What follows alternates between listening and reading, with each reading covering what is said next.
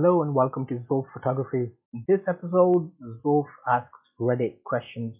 There's a great community on Reddit for ask photography related questions and other photography related subjects.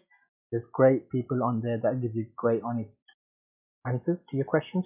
Today's question I asked was the best entry level DSLR camera for photography.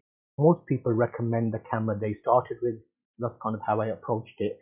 And what I'll do is I'll go to that right now and show you. If you haven't subscribed already, make sure to subscribe so you get future notifications of articles just like this one straight to you. So here is the question. Everyone recommends their first DSLR as the best, right? That's my question. So thank you. 11 comments we've got on that. This is the article I shared. So best entry level DSLRs ranked, and there's a mixture of cameras there. So let's see what the community said. Yes, the Canon 30D is the best, and I recommend it to all beginners as well. Yes, he's having a go there. He's a Fuji shooter as well, so he knows his sketch. He received a gold award. 59,000 comment. Hello, one and all works. Okay, I don't recommend the exact one I started with, but I always recommend mirrorless systems. Okay, interesting. Certainly not if it's a Canon D5500. I regularly recommend any large-scale exchangeable lens camera because you just can't go wrong anymore. Every manufacturer produces pictures at very high level.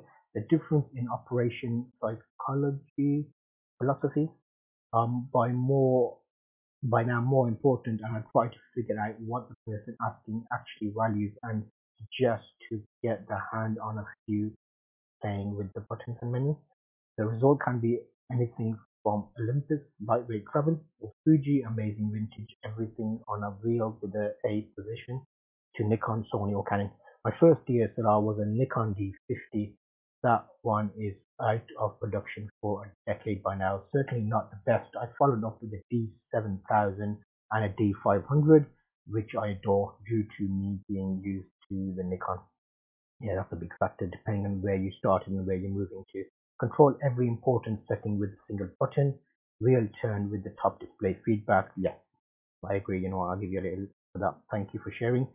No, not at all. I started on a D5300. It's okay, but there are better options. Frankly, I wouldn't recommend a DSLR to a novice photographer, except for extreme budgets and wildlife photography.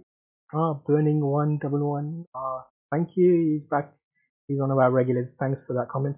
I've never owned a DSLR. I went from an old SLR camera my dad gave me 20 years ago to a digital pocket camera to a mirrorless bridge to a full frame mirrorless. But I do recommend that mirrorless bridge SC1000 to anyone and everyone just starting out wanting to make great photos with little investment. Good job, mate. Thank you. Oh, okay.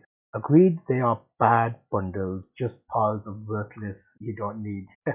And they are good bundles, like good quality filters, audio recorders, etc. I suspect the same. It's a way to get around the flow. Okay, I think he's responding to something there that's been deleted, so I'll ignore that. I wouldn't. Okay, he wouldn't. Roz JC wouldn't recommend his first camera.